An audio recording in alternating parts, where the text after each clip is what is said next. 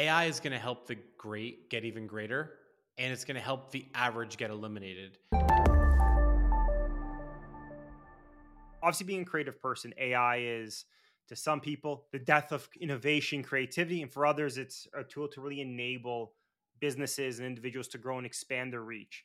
When you're working with businesses, where do you feel the market's at? Do you think people now in the industry are more fearful of AI, or are people reaching out to you trying to figure out, hey, how can I use this to better my business? Where do you think the public sentiment is currently with that? Yeah, if you don't think the entire world and everyone's jobs are going to be completely displaced and shifted because of AI, then you just don't know AI enough. I think at this point, you either use AI or you're going to get leveled, right? So what I always say to people is like level up or get leveled.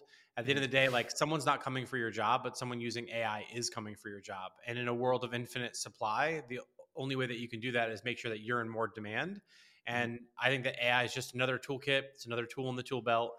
And Batman never leaves his Batcave without the tool belt. So make sure that AI is in your toolkit. And there's a million different ways to do that. But I think it ain't slowing down, and it's going to be much bigger than the internet. It's going to be much bigger than the industrial revolution when we think about what's going to happen in the next 5 to 50 years with this stuff. That's one of the things you just touched on. The pace is what is unmatched. The ability to grow and the ability for AI to do a lot of the tasks, which I say are time consuming, but typically maybe not creative, but just a lot of compilations. That's where I've seen a lot of the even benefits today when AI is in its infancy, extreme benefits. And like you touched, you need a human typically to run it. I think that's always the case, but one person may be able to do 10 jobs instead of 10 robots doing one person job in a weird type of way. Yeah. And also, the longer you wait to get on board, the harder it's going to be to make the shift, right? So, if you're playing with this stuff right now, and I'll just be really specific, right? If you're playing with Midjourney or ChatGPT or some of the really basic use cases of AI today, whether it be text to image or text to text or whatever it is, right? The common ones that are out there, there's a million of them, right? I have a whole directory that we built out just because people are always asking me, like, what tool should I use, Pete? But in all seriousness, like, if you think about what's possible today and you start understanding, like, what is a prompt, like what is an LLM, like these kinds of things, it's a whole lot easier a month from now, a year from now, a decade from now, when the big shift happens. Versus I have some creatives that work at big brands or big agencies or whatever it is, and they're sort of like kind of poo-pooing on AI, like, oh, it's like it's not nearly as good as me, and da da da, whatever. And then what's going to end up happening, right, is like then when they eventually have to make the shift and have to make the change, it's going to be like the whole sort of okay boomer meme where it's like, okay boomer, and I think that's the problem that people need to wake up to, because everything is going to change as a result of how we interact with each other, how we build companies and services, and just how we do work. And dare I even go a little bit more provocative and say, like, what is work, right? And how is that going to change over the next 3 to 5 years with all these things kind of rapidly coming into our foreground? It's funny when you touch on how do we work now? What is the meaning of work? Because I remember listening to I don't know if it was a podcast or a speech, someone saying, back before computers, people work 9 to 5. Now there's computers, people are still working 9 to 5, but computers are more efficient. What are people actually doing with all their time? And obviously roles have expanded, but it's the same idea of work adapts and work changes, but also figuring out how you can bring value now that maybe a lot of those tasks of data entry or data synthesis can be taken over more effectively with AI, or at least other tools, allowing people to spend time doing what brings businesses or individuals value.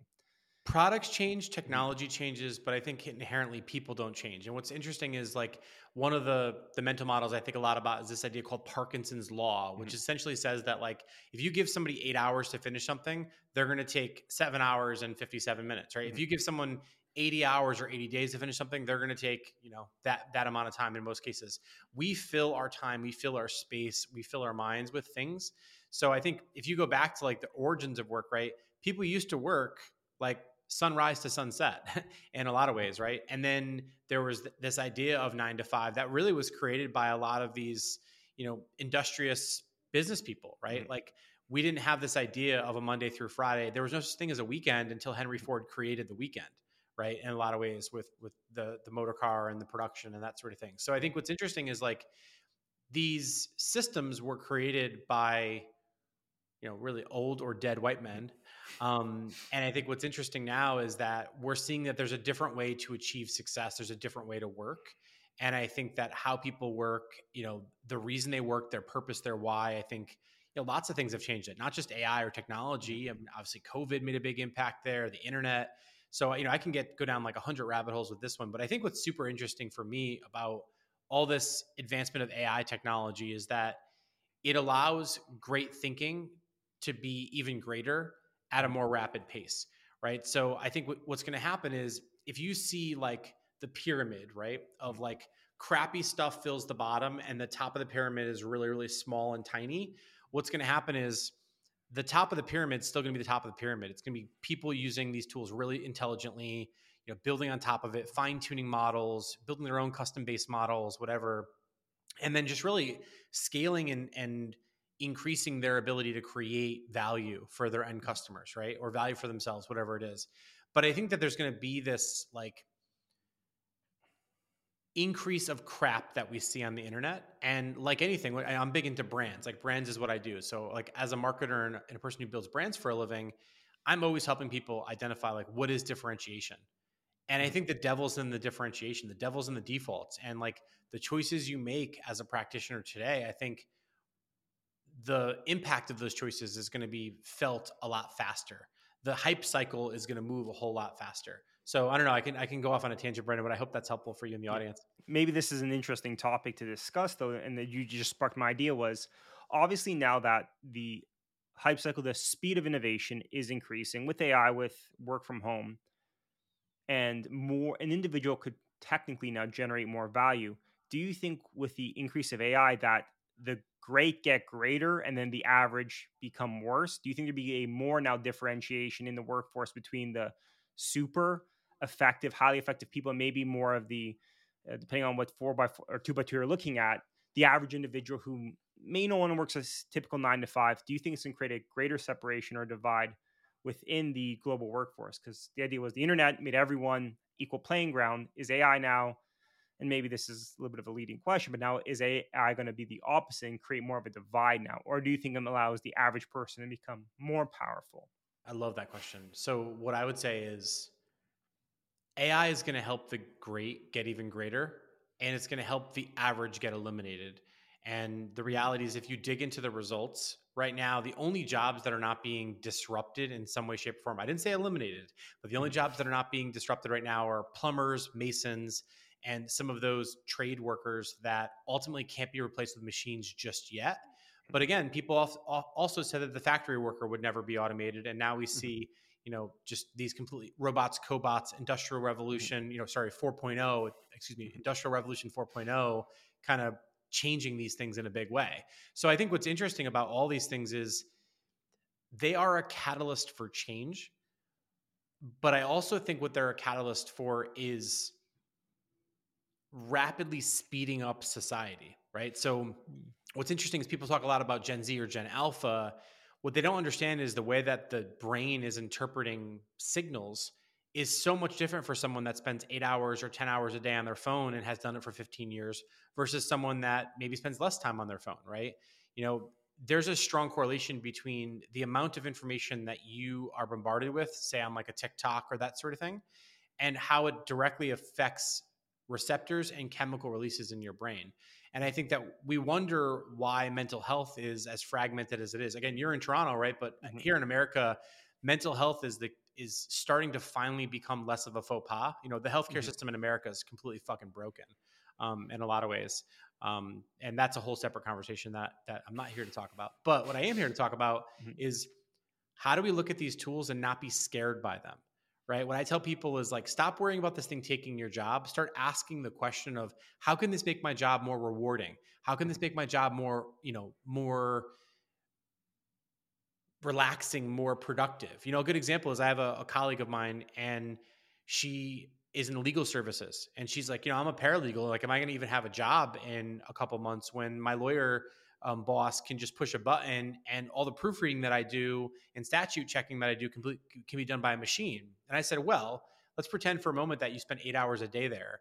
And let's pretend for a moment now that 4 hours of the day, you no longer have to be doing proofreading, which is prone to making mistakes, right? Which then ultimately blow back on you or your firm. what would you do with 4 extra hours a day? And she's like, well, I'd probably like start studying so that I could become an attorney and take the bar one day.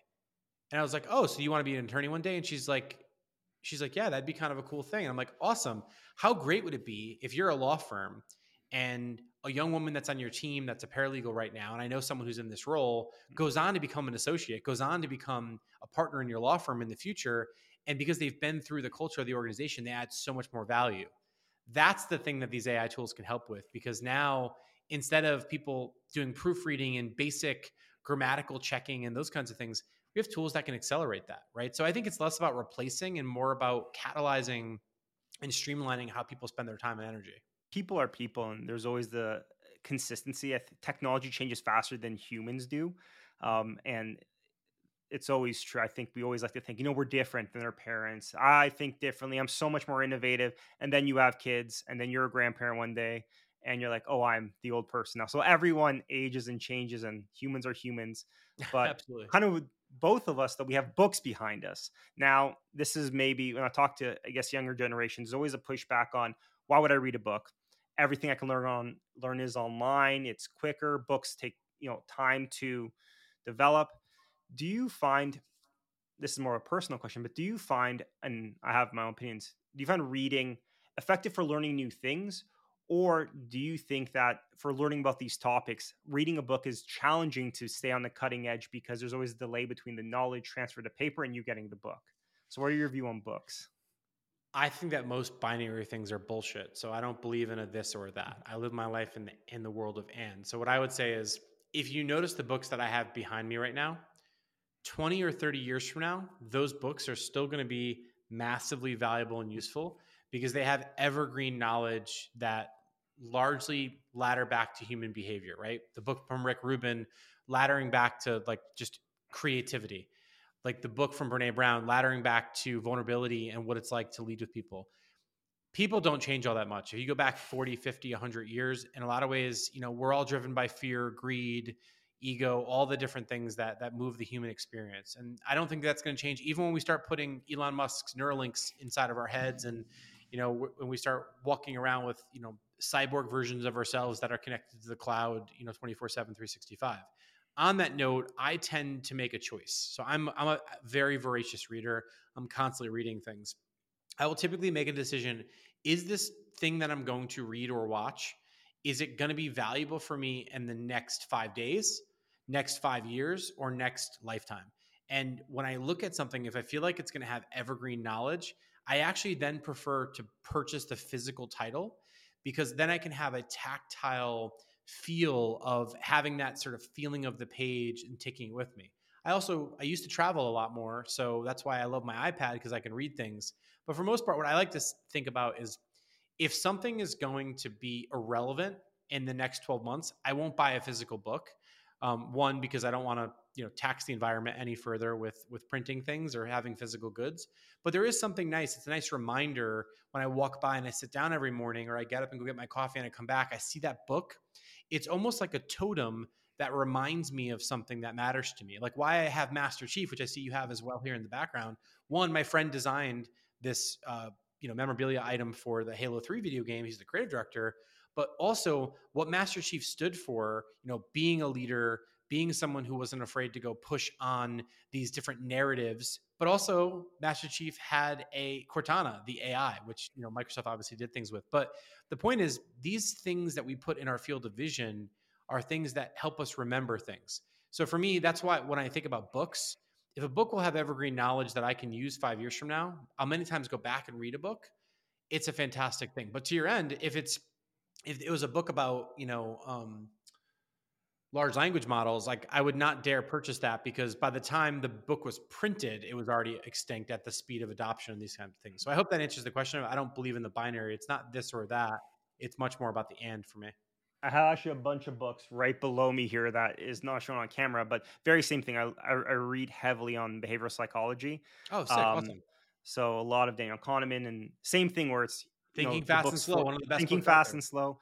The great part, the benefit and I say weakness of the book is I read that book. That was the first book I read, and how every other book refers to it. So even books now I've written last week are still referring to the same content. So obviously, like you're saying on human behavior, doesn't change that fast. And reading books about how to lead, typically there's always some hot, like diets. There's always a hot new trend of the month or of the year. But typically being nice, helping people achieve their aspirational goals always tends to be good leadership attributes as well. So yeah, your view on books is, I I love it. always like to ask people, because a lot of people, like you said, are very binary, like, oh, books are a waste of time. And then I find they say it earlier in their career, and then as they get later on, they, similar to you, like you were saying, oh, there are things that tend to stay consistent. Yeah. And funny enough, for me myself, I used to read on a Kindle, but I spend so much time in front of a screen. It's actually nice to physically hold something, read a book, and let the eyes rest a bit. I want to sort of like double back on something that you said there, which I think is interesting, which is this idea of what I would sort of say is like fast calories versus good calories. Mhm. And what I mean by that specifically is when you think about Thinking Fast and Slow as a book, it's a hard book, right? It takes a lot of energy to get Yeah. through.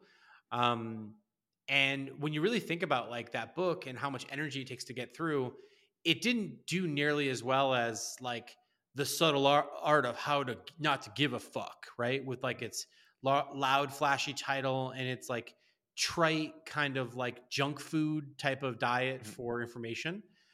What I think is interesting is you reference the fact that so many of these great books are referencing and standing on the knowledge of Thinking Fast and Slow.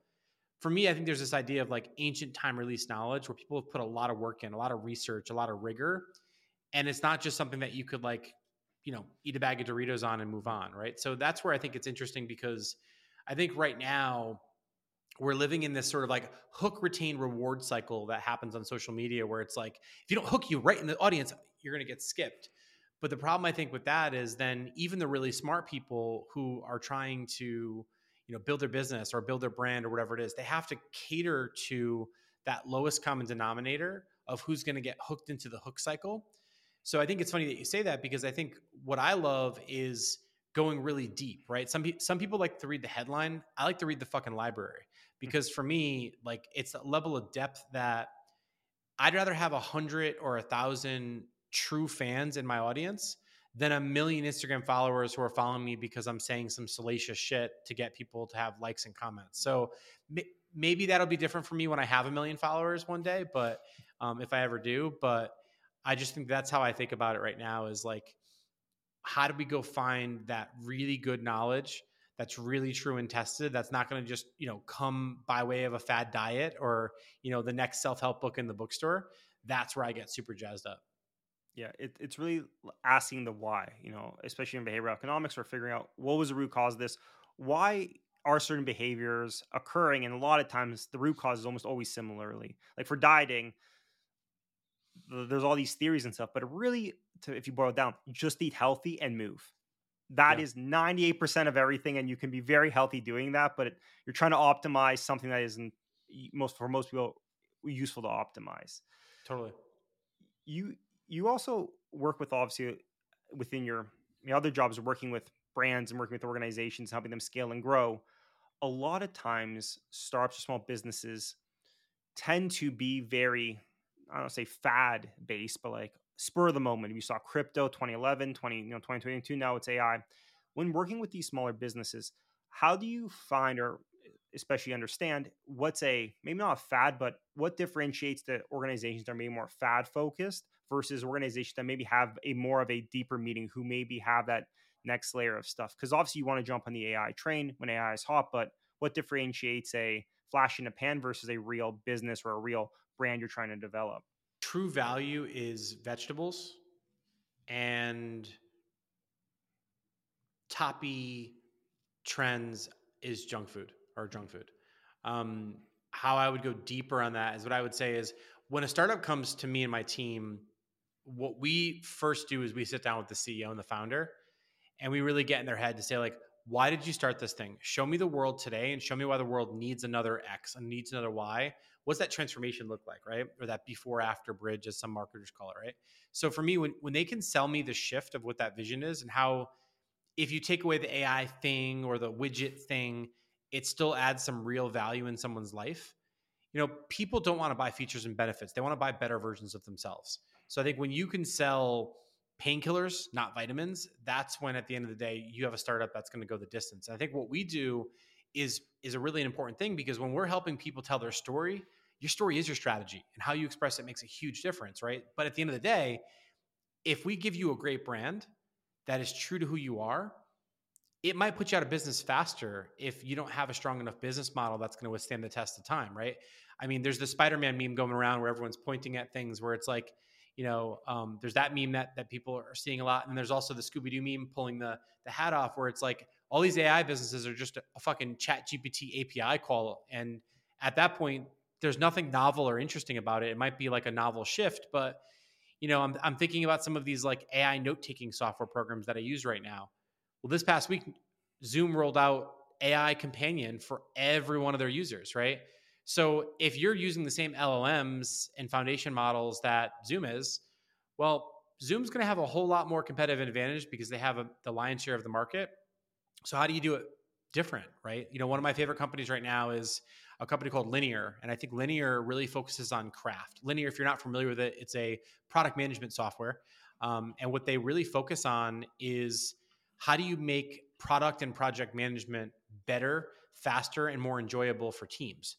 And it's an incredible tool, and they've defied so many of the laws of gravity that most startups have followed, right? For one, they don't have product managers the same way that companies have product managers, right? They've hired more engineers and designers, which some people love, right? It's completely changing the way it was. And I think what's interesting about that is they also focus heavily on craft. And this concept, what I'm like over the moon excited about, I think you're going to love it too, Brendan, is like this concept of making opinionated software. I think we need more opinionated software. We need more opinionated businesses, because right now, when we're all chasing the trend or the fad, we're not differentiated. And that's what brand does, right? Brand is ultimately like reputation building at scale. I would say brand is not, your colors, your logo, your fonts. Brand is the space you occupy in the hearts, minds, and wallets of your customer. And it's what they say about when you're not in the room, right? And that's where like brand is such a powerful thing. When startups don't believe in brand, or they come to us and they're like, want to grow and blow up super fast, I pause, I slow down, and I empathize with them, because a lot of times they've raised a little bit of capital. They're probably over leveraged and undercapitalized, and they have to show immediate disproportionate returns to their investors very quickly, or else their dream is going to turn into a nightmare. And I think what's super powerful about that is when you empathize with their speed, you can figure out really quickly, are they going to be a great client for you or not? And I think what I can figure out, and I actually have, right when I hang up with you today, I have what's called a story selling workshop, which is something that me and my team do here a lot.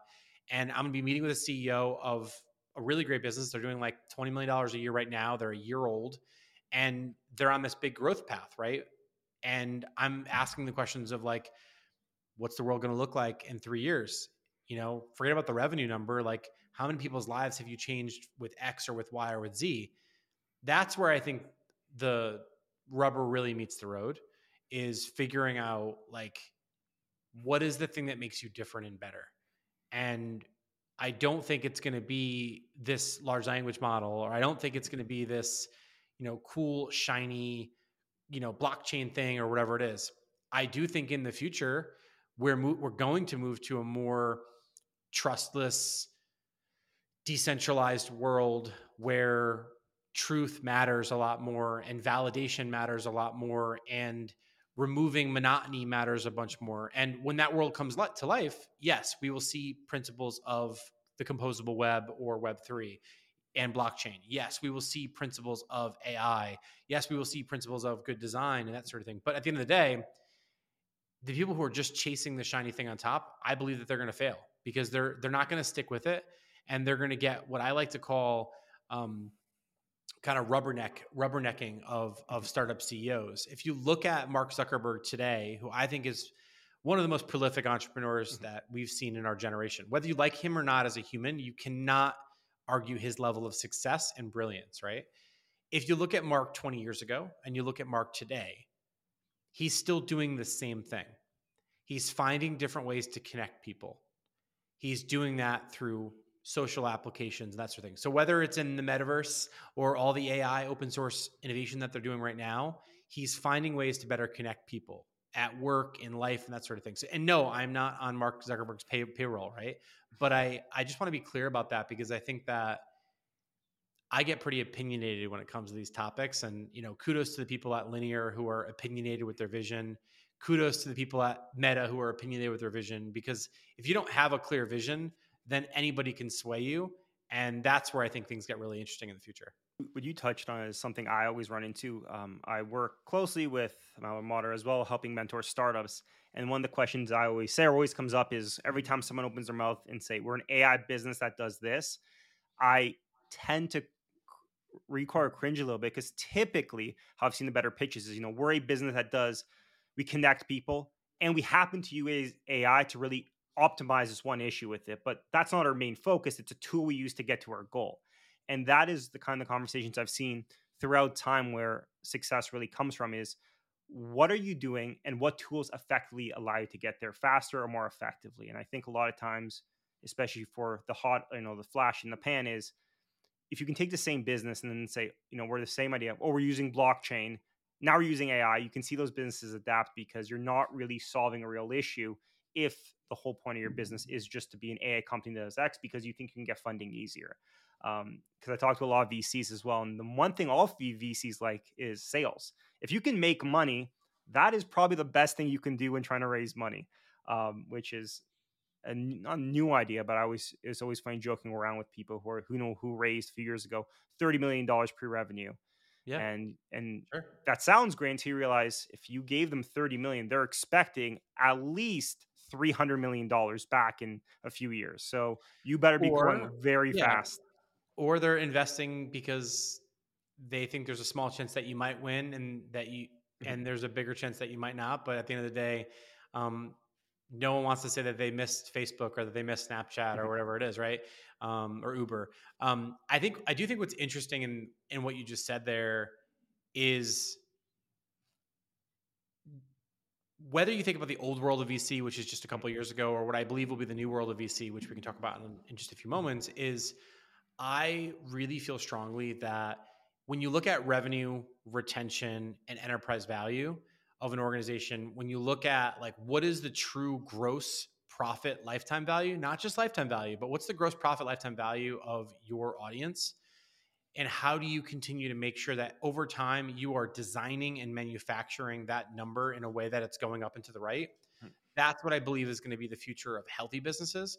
Because just look at the stats, Brendan, right? Like if you look at the companies that IPO'd in the past 3 years, look at the value of the company pre-IPO, post-IPO, and then after the sort of floor settled, right? Look at the just the skeleton of the value that these companies have in a post IPO market. And I'm obviously referring to the American stock market here, mhm. just clear for the audiences listening from different parts of the world.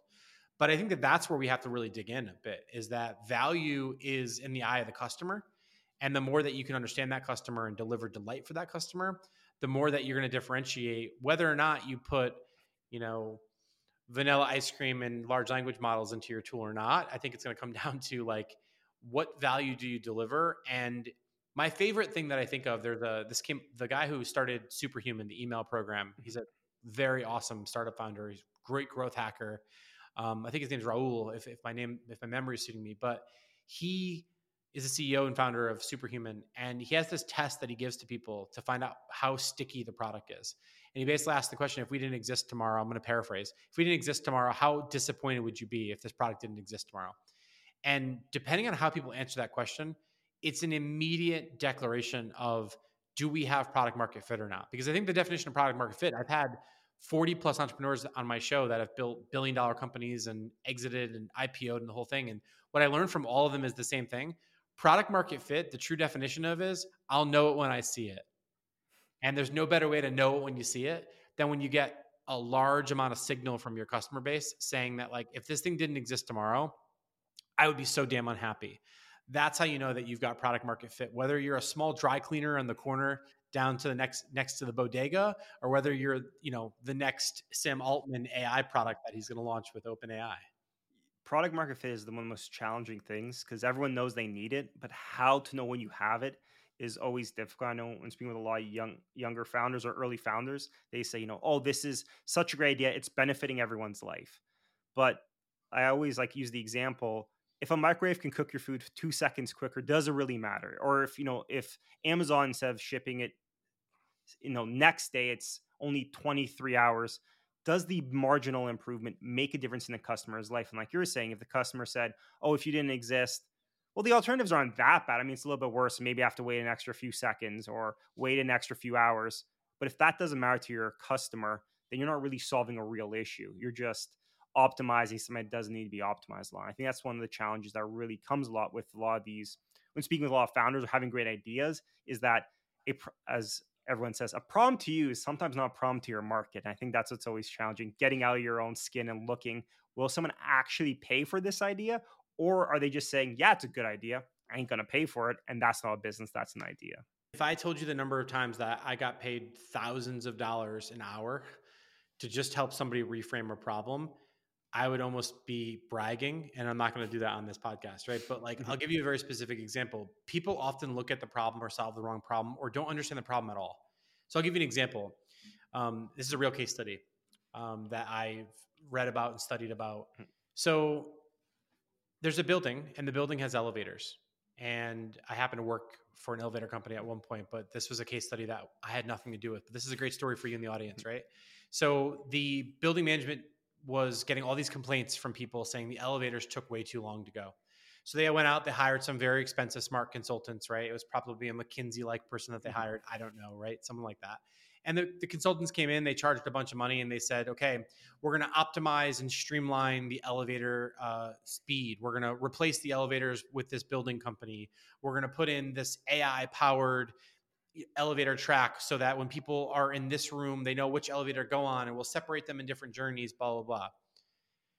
The design thinker comes into the room, and the design thinker says, these are really expensive ways to solve that problem. I don't actually think we have a speed problem in our elevators. I think we have an experience problem in our elevators.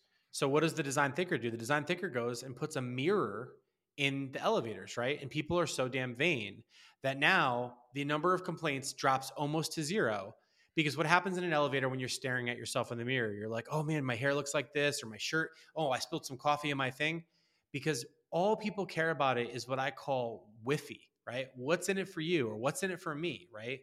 So if that company went and spent $1 million on redoing the elevators, right? That's $1 million that they couldn't put back into getting to know their customers better, surprising, delighting the customers when they came into the hotel room or the business or whatever it is, or finding different ways to add value, making the building more efficient, to say that we're more sustainable as a business and using less energy. So I think people typically solve long-term problems with short-term bad decisions.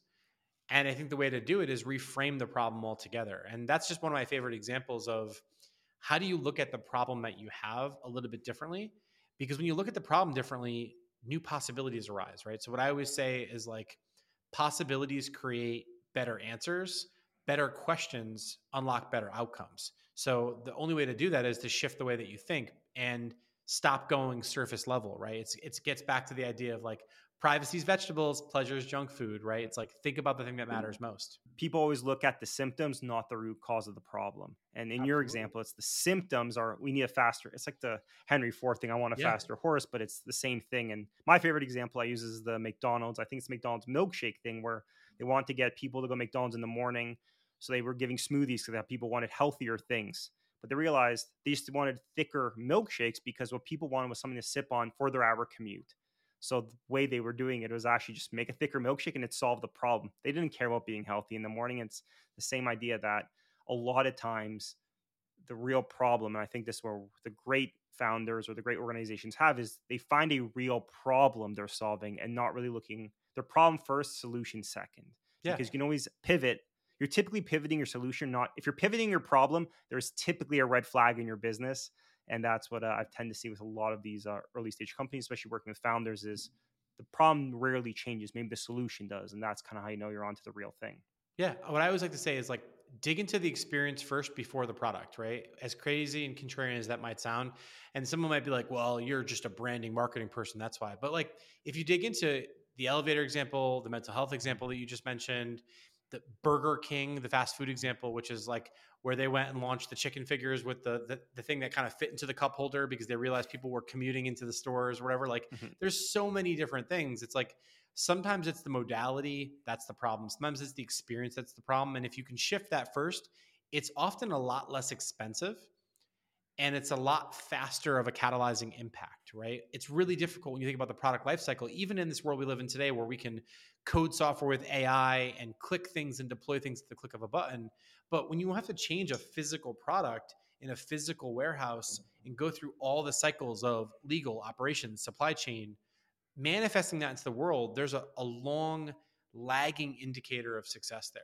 So I Mhm. think in some cases, what I like to think about is like investigate the experience first, start through the eyes and the hearts of the customer, and then experiment and learn on that. And then use that to innovate incrementally to what becomes the disruptive innovation, right? Like everyone talks about the Netflixes of the world and all those things. But the reality is, all Netflix did was shifted the experience, right? Instead of sending DVDs in the mail, they shifted to streaming when computers and internet technology was fast enough to do it. Did they really change their product that much? In the beginning, now, sure, now we've got Netflix own custom content Mhm. series, the whole thing. But in the beginning, right before House of Cards came out with their original IP property, it was all just licensing other people's content and finding a way to bundle and distribute it. So Mhm. what I always say in some cases is shift your distribution model, shift your experience model, shift your business model, and then and only then go and make that giant investment in your product. So that's just one way that I think about it. For a lot of my clients, we practice a lot of like the lean startup or Mhm. design thinking kind of methodology. It sounds like you're in a very similar camp, Brandon, with the kind of work that you do with like 5 whys analysis and stuff before you kind of go and start making surface level changes. It's very interesting. Obviously, I've seen now it's always the heat of the moment. I find when VC money's tighter, people always go back, and I think it's better to being what problem are you actually solving because money's more expensive. You want to bet on more sure wins, especially as things grow. And it's always a I think it's always good for every business founder to know what you're trying to solve and why you're trying to solve it. Yeah. But it And it's is a hard trite, to get it's this it's right. a trite question too. Like, I did this the other day with somebody where they were like, if I hear about this 5 why thing one more time, like it's such a, bullshit answer, blah, blah, blah, et cetera, et cetera. And I basically was like, do you just not know how to do this? And I wrote them a chat GPT prompt on like how to do root cause analysis. And now like he said to me, he's like, every single day, the first thing I do is I run this chat GPT prompt that you wrote for me. Mhm. And that made me happy because I'm like, all right, now I'm adding value to this person that was previously like, I don't want to do 5 whys. And really he didn't want to do it the same way that I don't want to go and run 2 miles a day to get in good shape, right? It's like it's a lot of work to go through and keep going deeper and deeper and deeper to get to the bottom of that rabbit hole or journey to come up with something that's salient and usable. So that's where I think that these AI tools Mhm. can be really powerful, is like helping us get to better outcomes faster and getting closer to yes or closer to no with your customers, your investors, your teammates, and that sort of thing. And that's what I'm really thinking about a lot more in how I think about leverage and how I think about design in building businesses. Final question I always like to ask is you've obviously run your own business, you work with a lot of people. As a business scales, and this is always an interesting question, and you've probably seen this a few times as well. What do you think the biggest changes are in founders who maybe have an idea, go from the ideation to small founding team to maybe that 10, 100 employee level organization? What do you tend to see is the big changes required along the way? Because obviously, during our conversation today, there's a lot been around the idea how to form a business. But on the leadership side, there has to be some changes along the way. And do you think what are some of the things businesses or founders tend to overlook, especially as their business scales? What got you here will not get you there. You know, famous way of thinking. There's been lots of books written about it that Mhm. will be evergreen and in the Yeah. bookcase. Um, I would say you have to look at your people, you have to look at your product, you have to look at the surrounding factors that happen in the business and understand that the economics and the people that got you from 0 to 20 people or 0 to 20 million probably aren't going to be the same people that are going to take you from 20 million to 100 million and then who knows, IPO or whatever after that. I think there's a cult of startup thing that happens where the best builders like to build, and they're very good at a specific stage. There's a great book called Blitzscaling that talks a lot about just sort of the different stages in a startup. I think it was Reid Hoffman that wrote it. We'd have to fact check that on me, but don't ask ChatGPT; it lies. But jokes aside, I think what that book talks about is sort of building companies in stages. And I think for myself, where I add a ton of value is in that, like, the art of the start, as I like to call it. And I work with Fortune 50 companies that are my clients, but they are really bringing us in for that breakthrough creative innovation and that thinking. I have tremendous respect and appreciation for clients that are driving the business that's the modern day analogy of the Titanic, or this, maybe not Titanic because that's got a sad ending, but like the big ocean liner, right? Yeah. The giant ocean liner that takes a day to make a turn. It takes a long time. It's like puddles become ponds and ponds can become oceans very quickly. I think if you are not aware of it, and different people are designed for different things. Some people are the visionary types, great with disruptive innovation. But as much as we celebrate the Sarah Blakeleys of the world from Spanx, or the Mark Zuckerbergs or the Elon Musks, there's a lot of really amazing business owners that, I love to look at small businesses that have been, in business for 50 or 100 years, when there's a chain down the block that's, trying to come for their lunch and they just can't beat the small business. It comes down to experience. It comes down to the customers, right? The customer experience and why people want to go there. So that's the big thing I see, is like lack of understanding of the audience, lack of understanding as how they're changing as they're going through different scales of their evolution or growth. And then also, like you said, leadership. I think it takes a different kind of leader to lead a 5, 10, 20, 50 person team than it does to lead a 20,000 person team. I think that, we're moving to a world where I think people think that they can do things without managers, without a lot of people. And I think those companies are going to realize that as great as their AI solutions are, they still do need some level of hierarchy. Flat works, holacracy works for a very specific type of business, for a very specific stage. But, I wouldn't dream of going to work for some of my clients because I would fuck up their businesses, right? I would not be able to be the steward that takes a 100-year-old multi-billion-dollar market cap valuation company and steer it, because I'm an innovator. I'd want to be coming up with the new ideas. I want to be coming up with the mirrors and the elevators and the different things. And that might not be what that company needs to continue to steward and survive. So that's just my hot take on it. Again, I think where I like to know myself, I feel like the best thing we can do as leaders is know who we are and know what problems and stages we're great at solving. I'm great at what I call the shift moments, right? So I have a lot of clients that are Series A, Series B founded companies, and they're looking to get to the next inflection point, right? Mm-hmm. Typically, brand, messaging, positioning, experience can make a huge difference for that shift. But like when someone's like tinkering in their basement and trying to figure out what the product is that they have, I'm not the best person to hire, because you don't have a product yet. Why am I going to go create a brand for you, right? Mm-hmm. But when you've got a product that people love and you've got some, the signs of product market fit, I do have some early stage clients that I work with that are in the seed stage, and I've helped them scale from seed to, A or B round quickly, because their investors get the story when I'm able to help them tell it, basically just flipping it around and helping them out a little bit. But it's different, right? And again, I just like to know thyself. I think when I was younger, I had a lot more hubris. And now I'm really clear with clients, like, look, I do not do this. I'm not the expert at it.